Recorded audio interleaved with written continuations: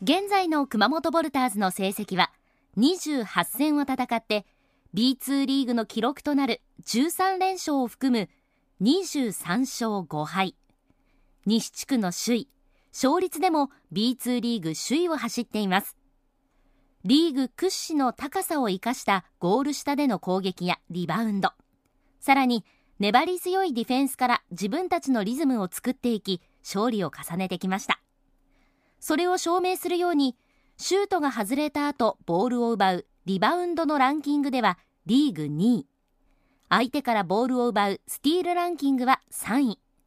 失点ランキングでは2位、そしてシュートにつながるパス、アシストランキングでは1位を記録しています。さらに現在のヴォルターズの強さを表しているのが、最後まで諦めない粘り強さ。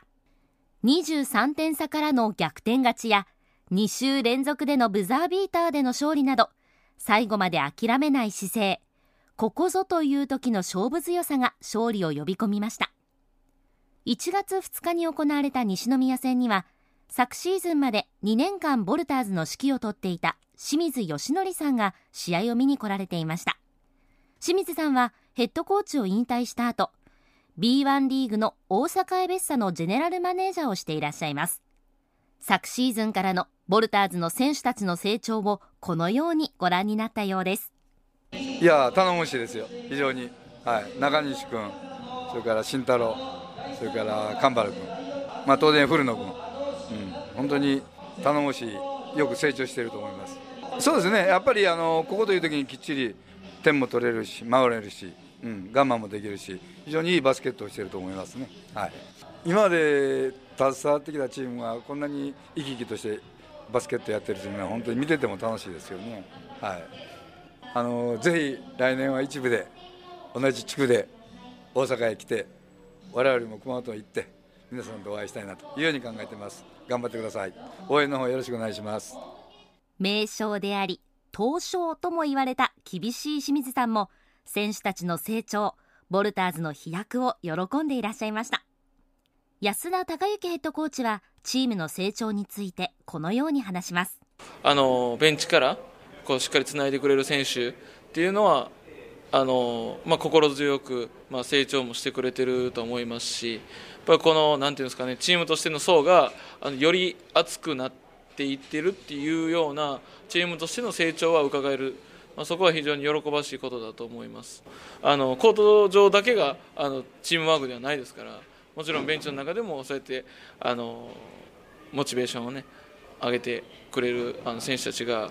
12人揃ってますから、非常にB1、B2 関係なくナンバーワンのチームワークを持っていると思ってます。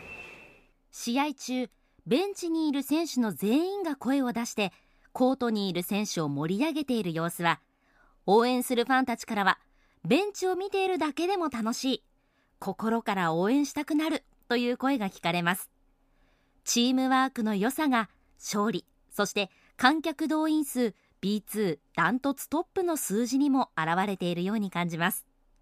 開幕当初からヴォルターズの今シーズンの目標は B2 で優勝し、1年で B1 に昇格するというものです。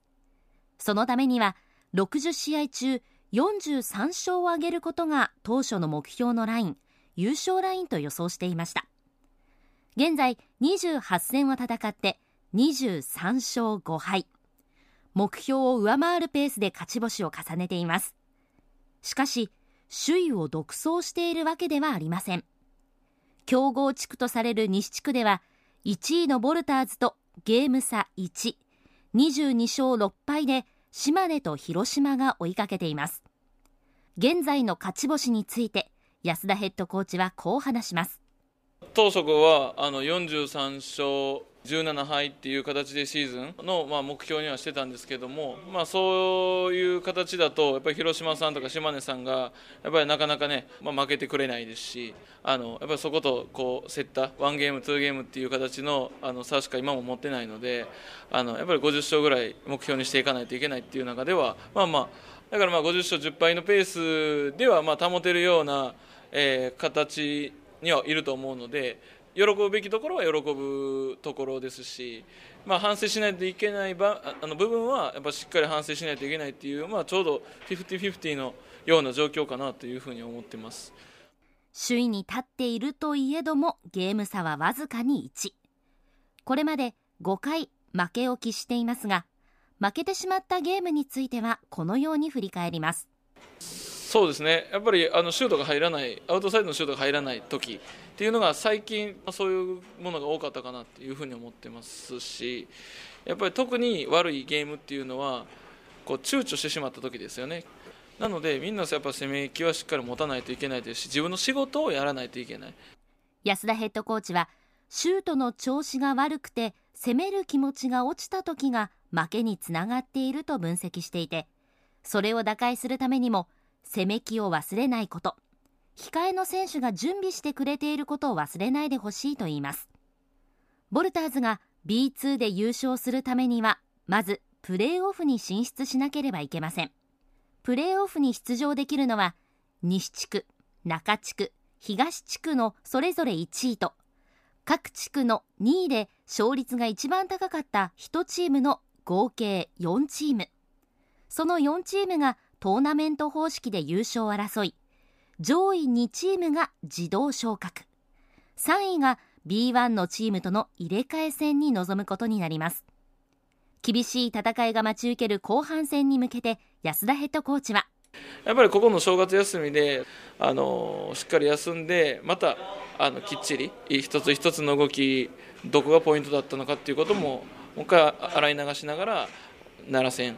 ホーム最初の試合ですよね、そこでまた2連勝をお客さんに見せれたらなと思ってます。やっぱり熊本県のためにこの B1 昇格をしっかり成し遂げようという姿勢はここまで前半戦は保たれてるかなと、思えているので、後半戦もその気持ちは続けてやっていきたいなと思っています。後半戦最初の試合は1月20日金曜日、21日土曜日のバンビシャス奈良とのホーム戦でスタートします。ということで、前半本当にいい流れ来てますので、行ってほしいですよ。そうですね、1年で B1 昇格果たしていただきたいと思います。次のホーム戦は20日金曜午後7時からと21日土曜日午後2時から玉名市総合体育館です。今日はですね、そのバンビシャス奈良との対戦のチケットのプレゼントがあります。1回自由席の観戦チケットを土曜日曜両日ペアで2組ずつプレゼントします。20日金曜日がいいか21日土曜日がいいか、いずれかの希望日とお名前、住所、年齢、電話番号、そしてメッセージも添えてご応募ください。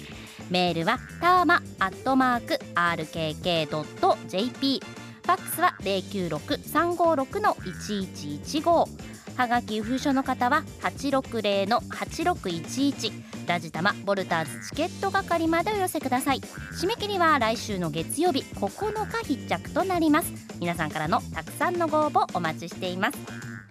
以上、今週の週刊ボルターズでした。